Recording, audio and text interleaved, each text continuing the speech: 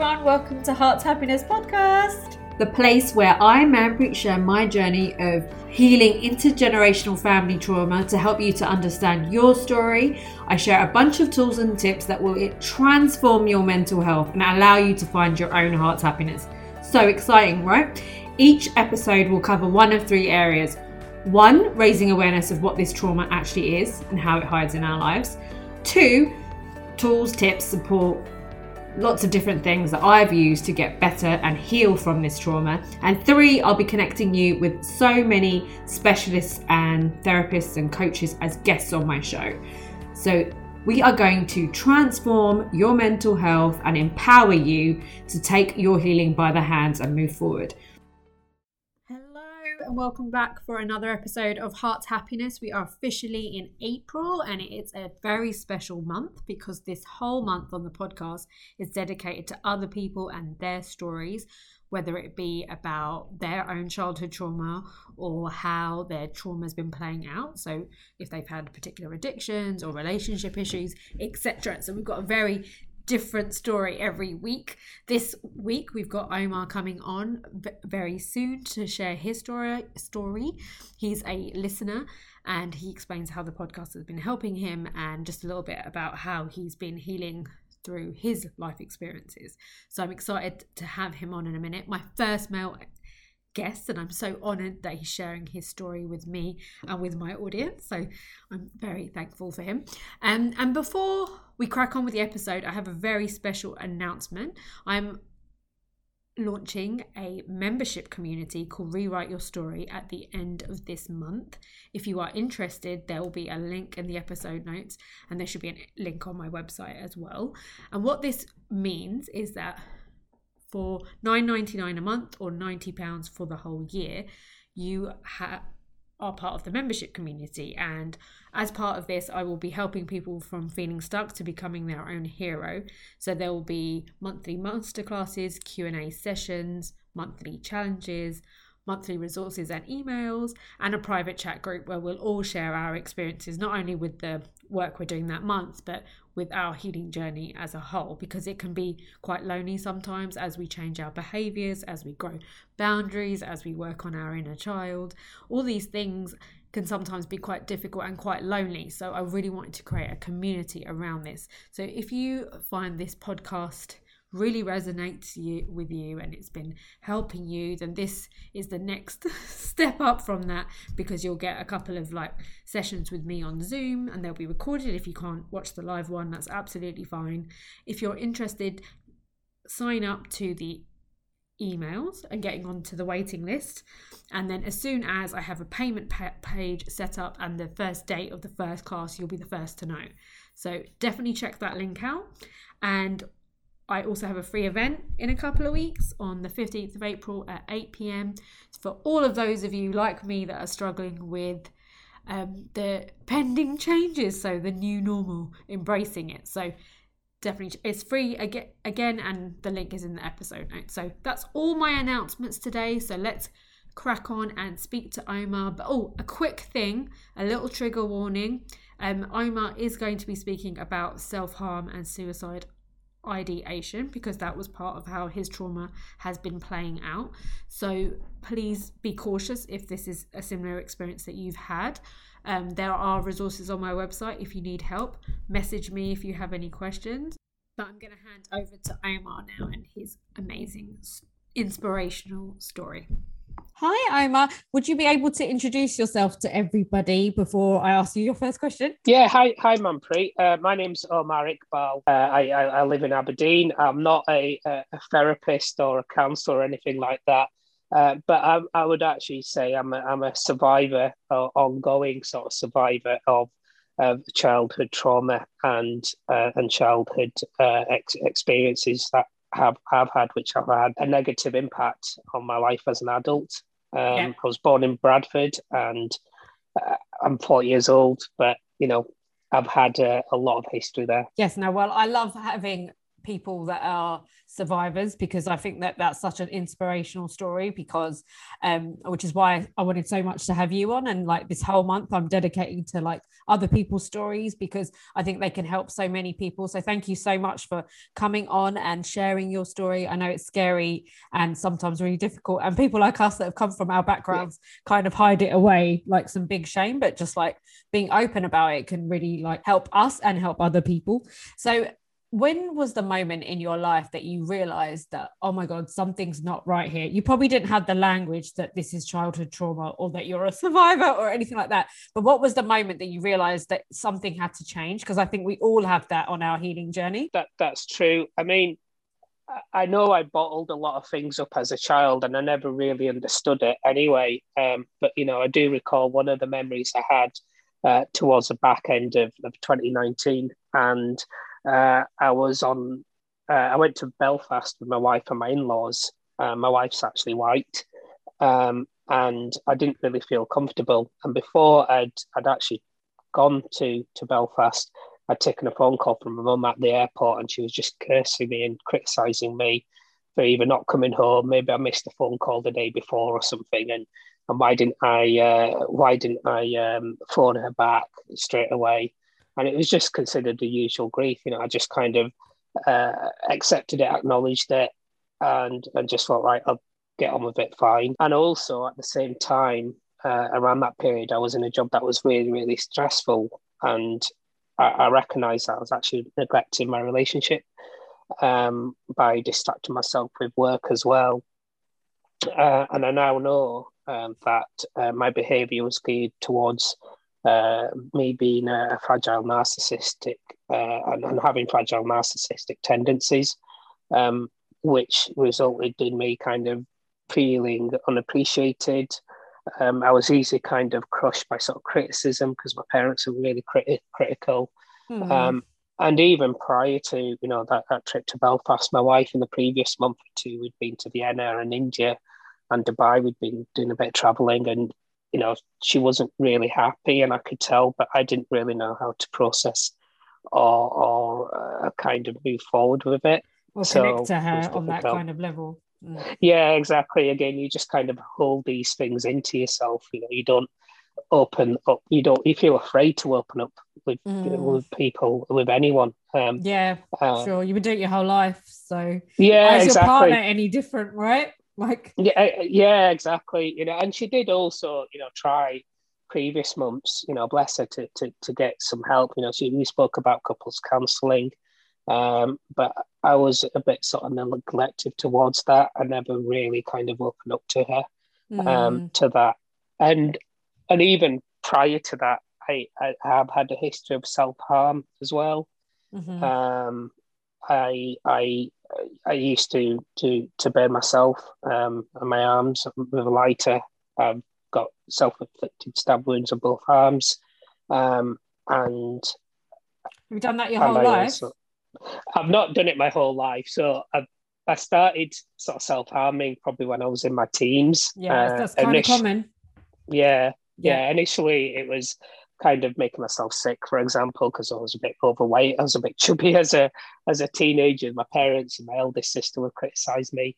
And then I lost a lot of weight, and I was still criticised by that to the point, my dad said to me that I look like a vulture. But there was no real support there or anything. And then when I was at university, I did stab myself in the arm. And for a couple of years, even after university, I used to cut myself as well. Were you ever doing it? Sorry to jump in. Like, were you doing it do you think you were using it as a sense of relief or as a way of like a cry for help, almost like attention? Like if you're growing up with these really critical people, it's almost like, if I do this, will you care and show me love?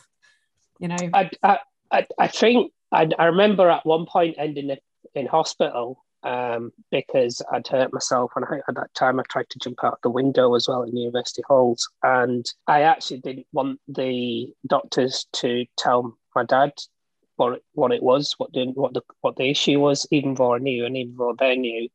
And at the time, I wasn't really able to kind of understand it. And I was probably afraid. for me, self-harming, it was just a release. My parents hate me, so I hate myself because that's just the way I am.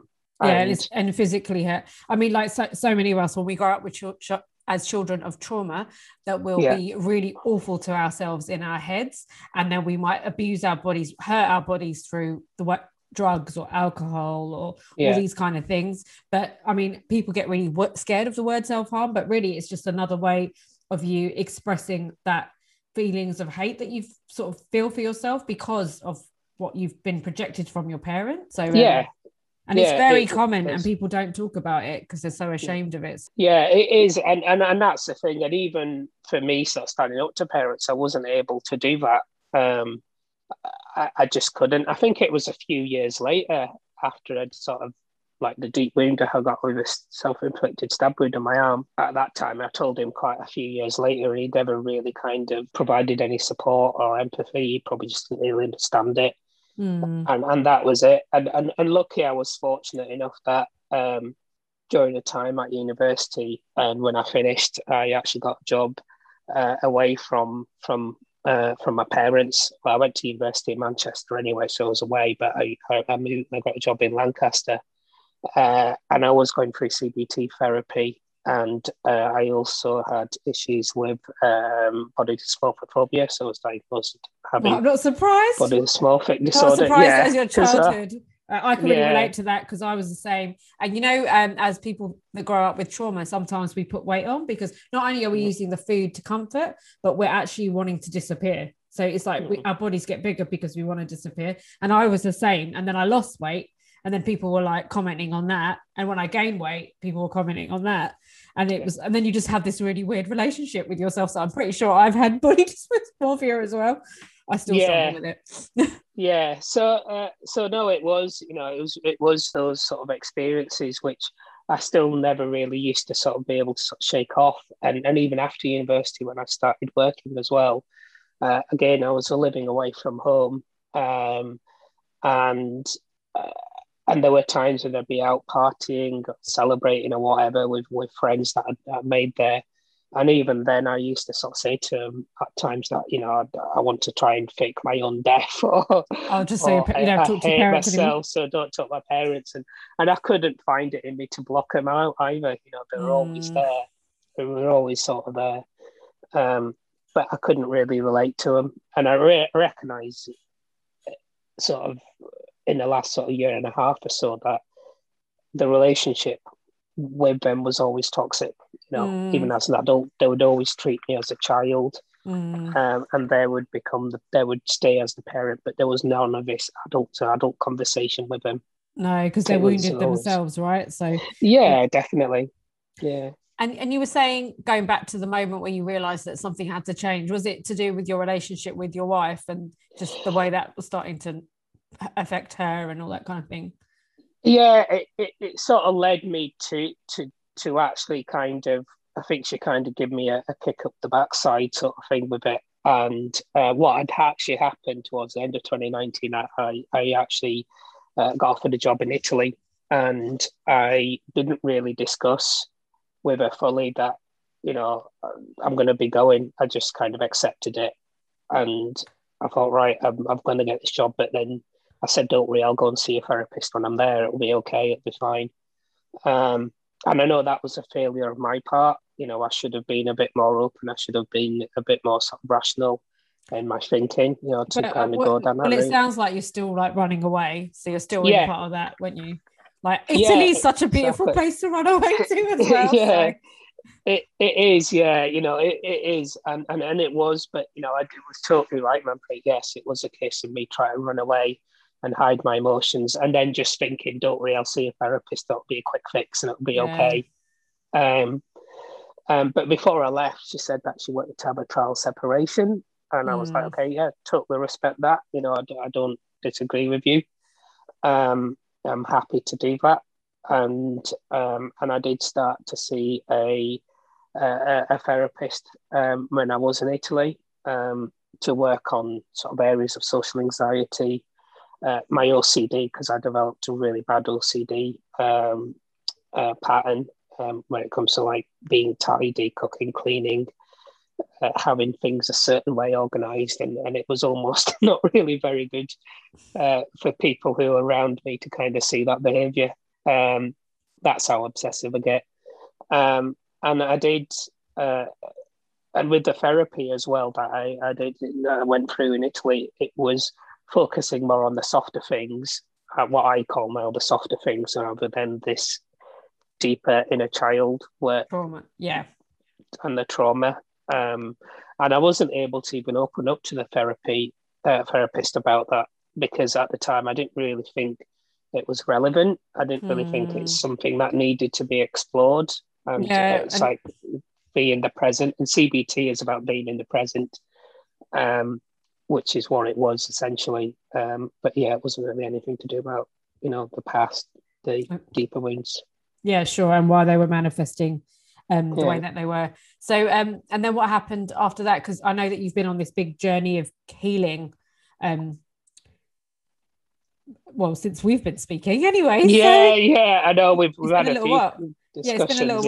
It's been a little while now. So, so it sounds like what happened with your wife and her separating from you is what started to give you that kick up the arse, as you said. And then, like, I guess you realized that CBT didn't work for you. And then what did you do next? So, unfortunately, well, when I was in Italy, I also saw a psychiatrist prescribing medication.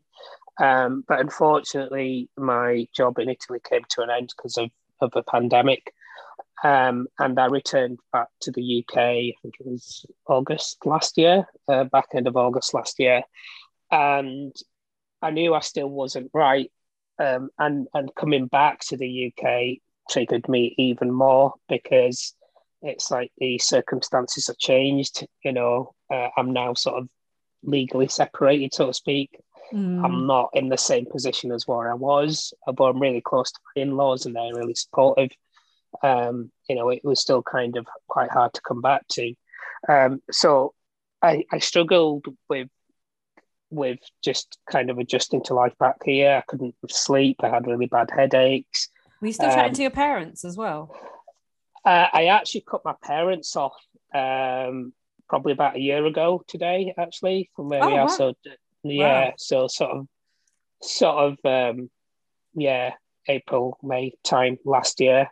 I often say to people, when their healing really starts is when they start to bring themselves into a safe place. So the day that you stop talking to them and not getting that repeated abuse coming back at you is probably when you started to really go on that journey of healing. Because I know that's what happened with me. And my dad died and he was a big source of a lot of my trauma. And then when I moved to a house, and I thought I was going to be better because I was away from him and I wasn't talking to him anymore, obviously. But actually it got a lot worse before it got better, because having the space is when the wounds start to heal, and that's the painful process. So I don't know if you've noticed that since you've stopped talking to them almost. Yeah, I mean, I did start to notice that when I was away, that I did cut them off, and I was happy to have done that. But equally, it wasn't until I came back that I really started to kind of go deeper. And I went to go and see my GP. They'd seen my medical records from when I was at university. Obviously, had that information there to hand, and what happened at university, and the issues I'd had. And then the GP referred me to a psychiatrist who got on board. He prescribed me more medication to take, and he also got in touch with a therapist that he recommended, and I started to kind of go a bit deeper into exploring that therapy, which was a combination of CBT and then moving on to schema therapy as well, which I've been undergoing. But unfortunately, in going through some of that processes, I started self-harming again. So I started to cut my arms again. We have relapses as part of, you got to remember you're in a recovery of trauma process. So occasionally you're going to take a little step back and go to the thing that you went to for release and to numb, or whatever it is, whatever it gives you. but then you learn from that and then you get back on it again. You know, that's what, it's not like we're perfect. Like, I don't think healing is like some perfect journey. No. And I've certainly taken a lot of step backs, like, and I always still do. And I'm like, oh, I thought I sorted this out. Oh, forget, I haven't. Yeah. It's still here. No, that's it. And I actually call them wobbles. So I just kind of say, oh, I've had a wobble, you know. And I actually last self-harmed only about a week ago, the 23rd of April. Some of the schema therapy work that I was doing with my therapist identified defectiveness and failures as some of the underlying issues I feel like carried. That's a really scary word. I think that if someone had given me that when I've been criticized as much as I have in my life, that would really trigger me. Like those two words are really heavy and almost like a label, you know. It was, you know, and the case studies are quite in depth, and you know, it did sort of cover sort of real life stories of people who are going through therapy and had their struggles, but also labeling them that this is the reason why, you know, it's because the parents were like this, it's because of their of certain patterns of behavior that they were exposed to, you know, by people around them as children and siblings, and that really sort of resonated with me. So unfortunately, it did sort of let me on a bit of a down spiral. And that's what kind of led me to end up in hospital again last week. Bless you. But I don't, you know, I again at the time I felt a bit bad for a couple of days, and I thought, okay, yeah, this has happened. But the key takeaway I kind of get from it is that I know it's not me. Yes, I know exactly. whatever happened, it's not because of me at all. And when you start to look at it like that, it's like, okay, yes, I understand that, okay, this is what happened to me, but also I'm in control of this now. You know, I've created my boundaries. As hard as it has been, I've been able to kind of sort of try to move forward. You know? Yeah, sure. And you've got to remember as well as I think those labels, I don't love a label, but it's like that's not who you are. Like, you came to the planet as the purest version of yourself, which is what I talk about when I talk about people's inner child. Yeah. That's who you really are. But then what's happened is you've been around a lot of family members that have had a lot of trauma, and you've absorbed that, and then you've created these coping mechanisms to deal with that, like self-harming, like avoidance in relationships, like overworking, the OCD, all these things we start to do to try to cope with the pain from the trauma. And then we think it's who we are, but it's actually not who we are. It's just the behaviors that we've been doing to be able to cope with our feelings of not feeling good enough, of not feeling worthy, of feeling like afraid that we're going to be attacked all of the time. And, you know, we come with all these walls and these defenses.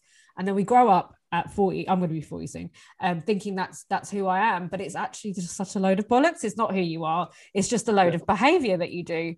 And when you realize and you connect, and I know you're working on this, to the true guy that you actually are, and some of these things will start to fall away. Like, I've had some addictions and compulsions and things that I've done because of the pain, but then when I sat with the pain, connected to my inner child and the feelings that she felt, I realized that I was trying to avoid this feeling that comes from when I'm like 6 or 7 or 10 or 11, and that's not the case anymore, because we're safe now, aren't we? Like, I always tell myself, I put my hand on my heart, I breathe and just go, I'm safe now, you know, that this isn't my life anymore.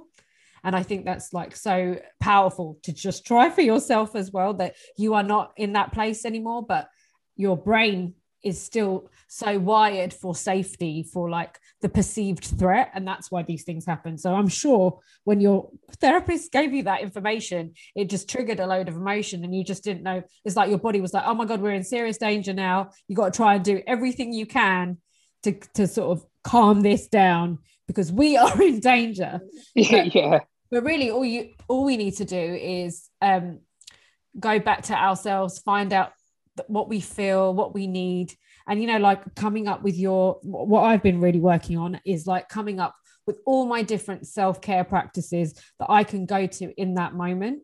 And some of them, don't work, and I go back and I have a little relapse.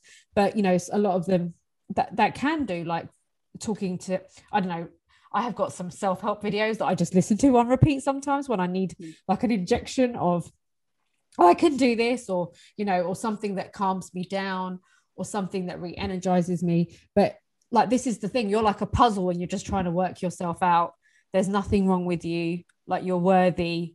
And most importantly, for somebody like yourself and for me, we have to remind ourselves on a constant basis that we are actually now safe. And that's the really hard thing, to feel safe in our bodies. Yeah, no, definitely it is. And although I had what I call wobbles, and I've had wobbles recently as well, not just last week, but I am understanding that every time I do have it, it makes me actually a little bit stronger, because it's like, okay, yes, I'm now addressing it. Whereas even 15, 20 years ago, when I was self-harming, I just did it, and I couldn't process it. And even after university, a little bit, I was self-harming. I couldn't really kind of understand why. I was just suppressing my emotions and feelings.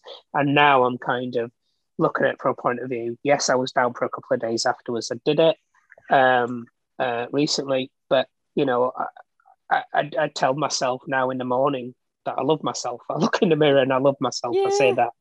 I also speak to friends, and when I speak to them, male and female even, I'll say to them, "Oh, by the way, I love you." It's just good to do that, and you get that back, So so it's not necessarily also doom and gloom. It sounds like as well.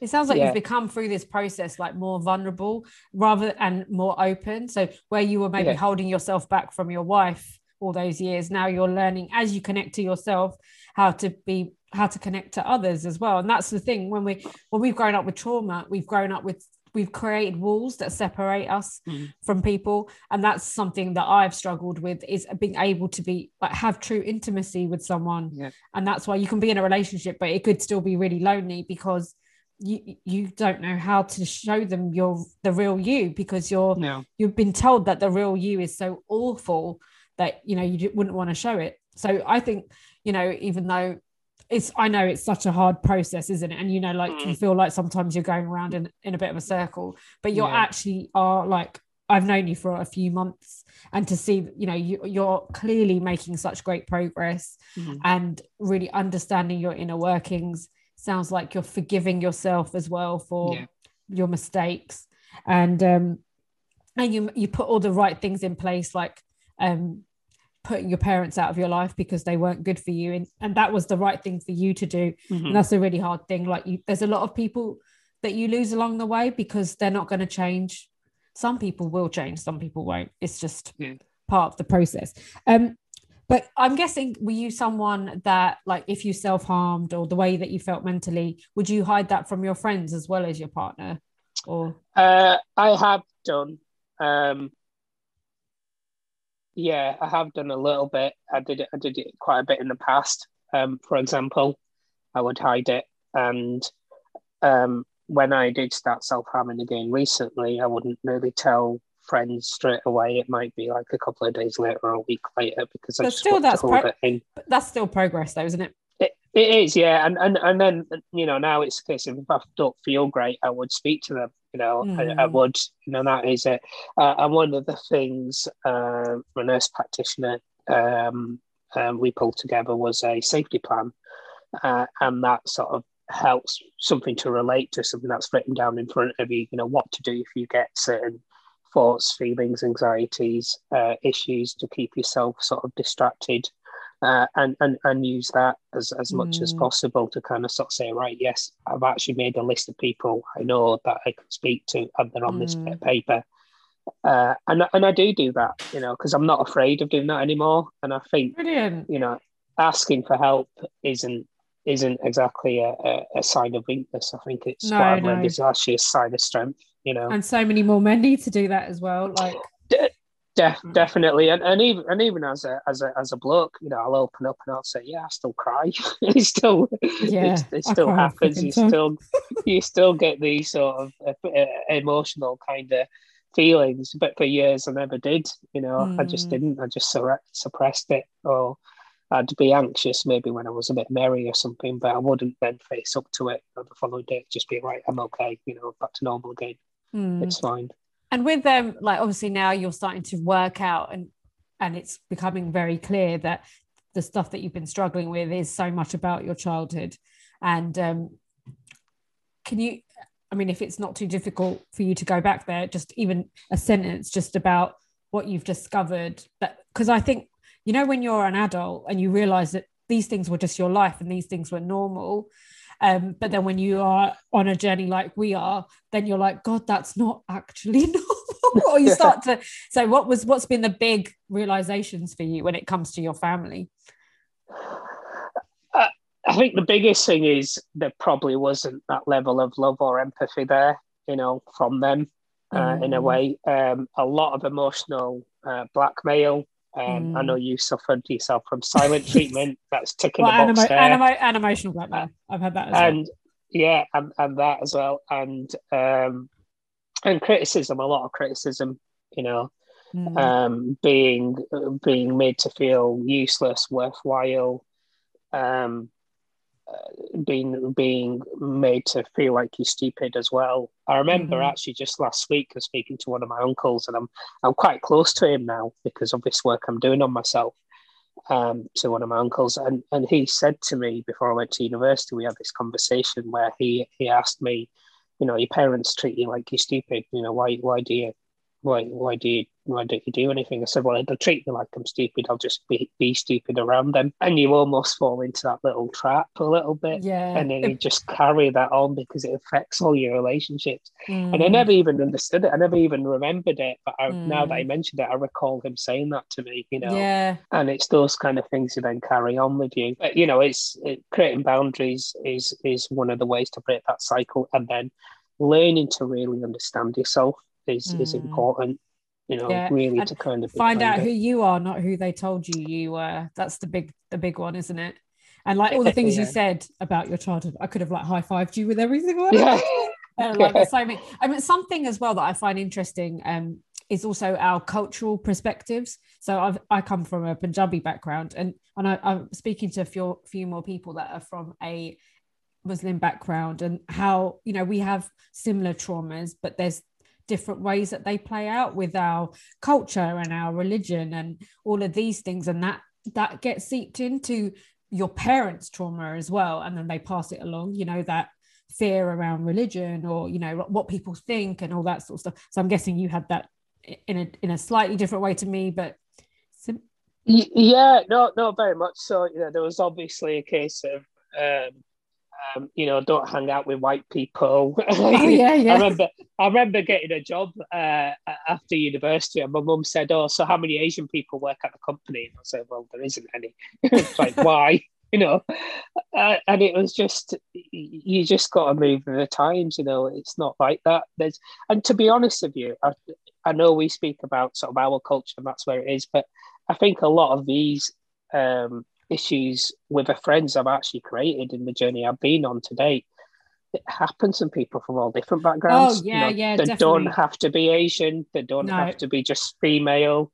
And they can be from other countries, not just the Yeah, UK, that's America, exactly true. wherever. And we all have our different like nuances. And that's like when you understand your own story and your own background, maybe even where your parents came from, like the traumas they experienced, you start to piece. It's almost like you start to see the trickle of trauma. You can actually see it from, like, if you read about the country they're from, about the religion, about the trauma in their religion, all these things you'll start to see. And it is literally, I truly believe that every single person on the planet is impacted by intergenerational trauma in some way. And some people like us have got like a story that's a heavier one, but I think there's a lot of people there that have experienced trauma, but they don't even realize that it is. So it's because it's so covert and so subtle. So, but you grow up thinking you're not good enough, or you think this, or you think that, and it comes from somewhere. And just like what you've been doing is just learning about yourself, is so incredibly powerful. So well done, you're doing so amazing. I'm so impressed. And for people that are listening, and I do have some male listeners, and I'm still trying to get more. Like, what would you say are your tips in terms of like resources and tools that have really helped you move forward? I think one of the things I've been doing over the last couple of months is meditation and also breath work as well added to that. So that's been really, really kind of helpful for me. It's helped me to focus on the present, where I am now. Try not to dwell on the past. If your mind wanders, just acknowledge it, but let it go, and be grateful for where you actually have, where you actually are, and what you've actually got around you. And what you have. The other thing is journaling as well. I keep a little book called The 6 Minute Diary, which I think I've got one of those. Yeah, a friend actually bought me for Christmas, and it's just been amazing. And you just kind of write things you're grateful for every day, a positive affirmation, and then what you've done. That has been great things you've experienced each day. Reading as well. I've read a lot of obviously self-help books, but just novels, just to broaden the mind as well a little bit, and also kind of like speaking to friends as well. I've created friends that I know I can easily just be open with, cry in front of if I want to cry in front of, pick up the phone, know that they answer. If I don't answer, they'll call me back. And also opening up to some of the family members as well. Yes, I've created boundary with my parents and some of my immediate family, but I've recognised by opening up to some of my other family members, they get it, they understand it, and I wish I did that before as well. And I think the other thing as well is to, I'd say listen to your podcast, because that's been really, really good for me as well. I know as soon as I discovered it, it's made me feel less alone in terms of where I am. I always knew I wasn't, but sometimes you do. And I kind of think, listening to your podcast, reading and hearing about your story has really sort of resonated with me, and it shows that we're not on our own. There's other people in the same situation. Yeah. And also by me opening up, I've created, new friends as well. Who have been supportive and really, really open. Because I know you're part, we met through me doing a presentation at Internations, which is like a community you're part of. So it sounds like as well, you sought out new people into your life as well, like new friendships and new support circles. And that's a really big part, I think, of healing as well, of finding, like, if you don't have the people in your family or in your friendship circles, you could go find them because they're everywhere. There's a lot of us going on this journey together, which I think is great, because it sounds like you've been doing all the right things, getting help, investing in your self-love. I know you've taken some time out of working as well, just to focus on all of this. Like you're, obviously getting your professional help, you are connecting with other people, you're being more open with others, you're on here sharing your information, you're all like, whenever you recommend a book, I'm like, that's a great one. Like you're reading all the books and listening to podcasts, all that kind of stuff is a way you're just absorbing all of it right now. So I just think that you have done so amazingly. You should be so proud of yourself, like, to overcome the things that you've experienced in your life. And I know you're still on that journey, so we'll have to have you back again, like, and you can tell us what happened next. But no, definitely it would be good to do that as well, for sure. And for like like, there's a real thing about like men, like I really want to do a male group coaching course, by the way. I have got one male client and I love him, he's been great, he's done so well. But like, men are they're afraid of these things. So what would you say to a men listening, or to somebody's partner listening actually as well, like if she's worried about her partner? Because I don't think you can force people to change or do this work. It has to be when they're ready. But anything that you'd want to say to them? Yeah, I think the first thing to do is just sort of accept that there is a problem, and that can be one of the hardest things to do, because I'm victim to that. I don't really want to say I'm a victim to that. I think it's more a case of I know that's how I was. I did hold and suppress my feelings and my emotions. But once you build up the courage to actually recognize that there is a problem, then change can actually start to happen. It really, really can. I think it's also important to listen to others as well. If they recognize that there's an issue. I know a couple of close friends, for example, before I went to Italy, were kind of saying, "Are you sure you should be doing that? I don't think it's really good." And I said, "Don't worry, it'll be fine. I'll go and see a therapist and everything will be okay." But it really needed to go deeper than that. And I probably should have stayed in the UK. And also, as well, when you do reach out to professionals, always be open and honest. I think some of the things I did, although I did get some good therapy when I was abroad, I didn't really open up fully about some of my childhood traumas because at the time I didn't think it was relevant. And I recognize that if that's what it is, you need to be as open as you can, and just accept as well that change doesn't happen overnight, and you are going to be triggered. I was triggered last week. It happens. It's part of the process. As a wobble. It is, yeah, totally, and it doesn't make you weak at all. You might feel a bit sad, you might be a bit disappointed, but you just got to get back on the horse. You really do. Take the next day, just next day, it's a new day. Definitely. Try again. Yeah, and I think the last thing is, it's also important to create boundaries, and boundaries as well can be hard, especially if it's your immediate family or people you perhaps felt, close to or need to be close to. But I only cut my parents off last year, and I'll be honest, I wish I did it years before. But everyone's on their own journey, and if you need to do that, you need to protect yourself, and that's I think you have to be really honest about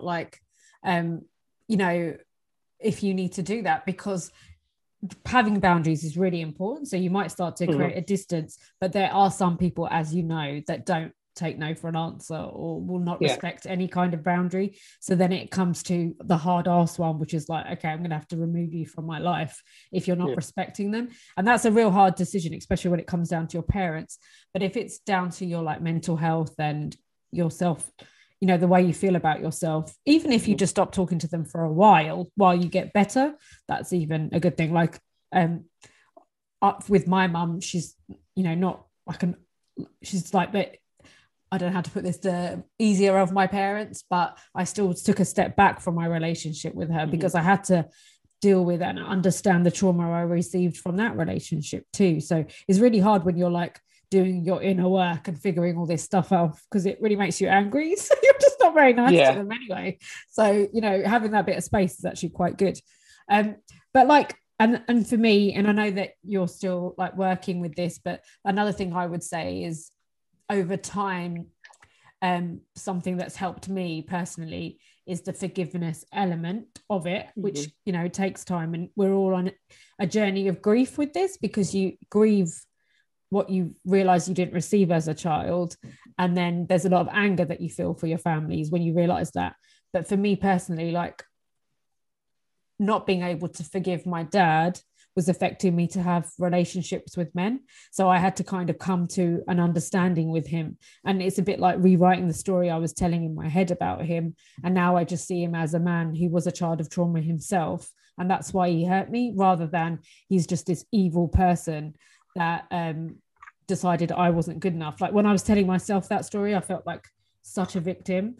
But then when I started to tell myself the story that my dad was once a small child who got abused and traumatized too, and that's how he reflected his love back onto me, because that's what he believed love was. And for us, people like me and you, we're unlearning all that we were taught. So hopefully one day we'll be healthier parents and partners and stuff like that. We don't repeat the cycle, which is really brave, and it's not a victim. Yeah. And that's why I think survivors are amazing, because we have such a different viewpoint about these things. And just hopefully, I know lots of people that listen to your story and maybe have experienced self-harm, but are so ashamed to ever say it. And thank you so much for being so honest about it. We'll hear your story and realize that, first of all, it's very common. Lots of people do it. It's a reaction to trauma. you can start doing all the work on yourself, you can come through the other side. I know it's not your work in progress. Nobody's perfect. It will flare up from time to time, but it's better than it was. And that's what I love about the fact that you've come on and you've shared that with everybody, and just how amazing your journey is. Like, I hope that you're proud of yourself. No, I am, and I think certainly since I've met yourself, Manpreet, it really has opened me up even more, especially from a cultural point of view as well, and understanding the real sort of inner workings of intergenerational trauma. Because I think before I met you, I didn't even know that was a thing, to be honest with you.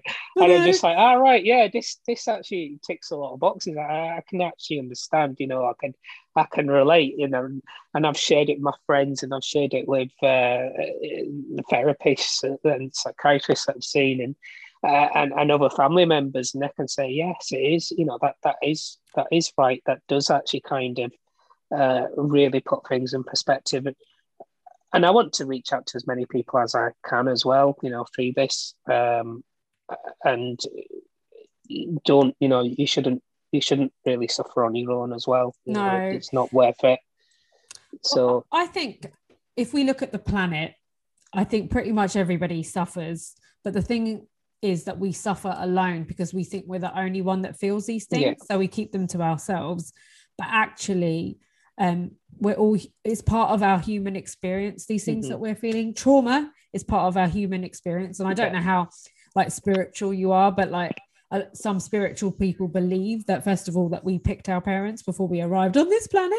Right. Our soul did, for our soul development. And so trauma is about your evolution. So who knows, through this experience that you're going through right now and what you're learning, maybe you will have your own podcast one day where you talk about Male Mental Health Day, or you might go and help people, or I don't know where it could take you, because that's the thing about healing trauma, is it takes you to a whole new place where you want to help others that suffer in the same way. I think that's part of it as well. So it's and then that makes it feel better as well, like it wasn't all for nothing, that when you can create something positive out of it, which is what you're doing right now on the podcast by sharing your story as well. Yeah, definitely. And I think every day it does kind of make me realize that, I am in control of this, okay, I might not have control sometimes and I hurt myself, but equally I am moving forward.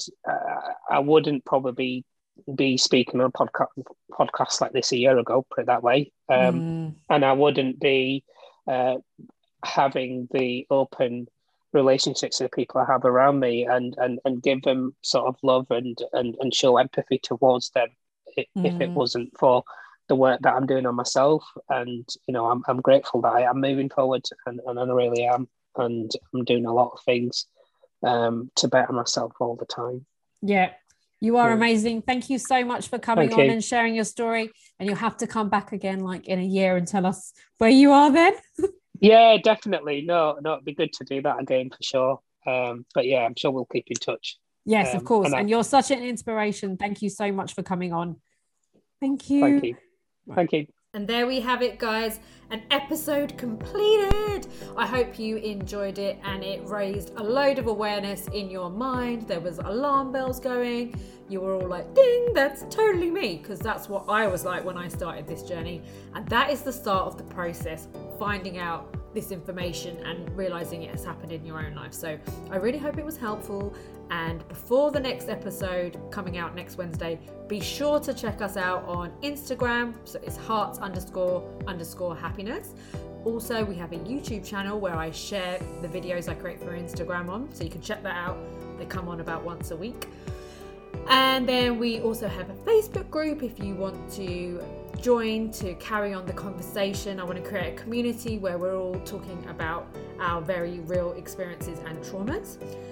And then there is also my website called heartshappiness.co.uk, which you can check out to join our mailing list, so that as I create new services and support tools for you all, you're the first to find out. And I have a freebie on there, so definitely check that out. It's 5 books that transformed my healing. So if you really want to kickstart and you're liking the content in here, these books are like the basis of so much of my knowledge. So definitely check that out. And I will speak to you next week. I'm so excited to continue this journey with you to help you to find your own heart's happiness. Take care.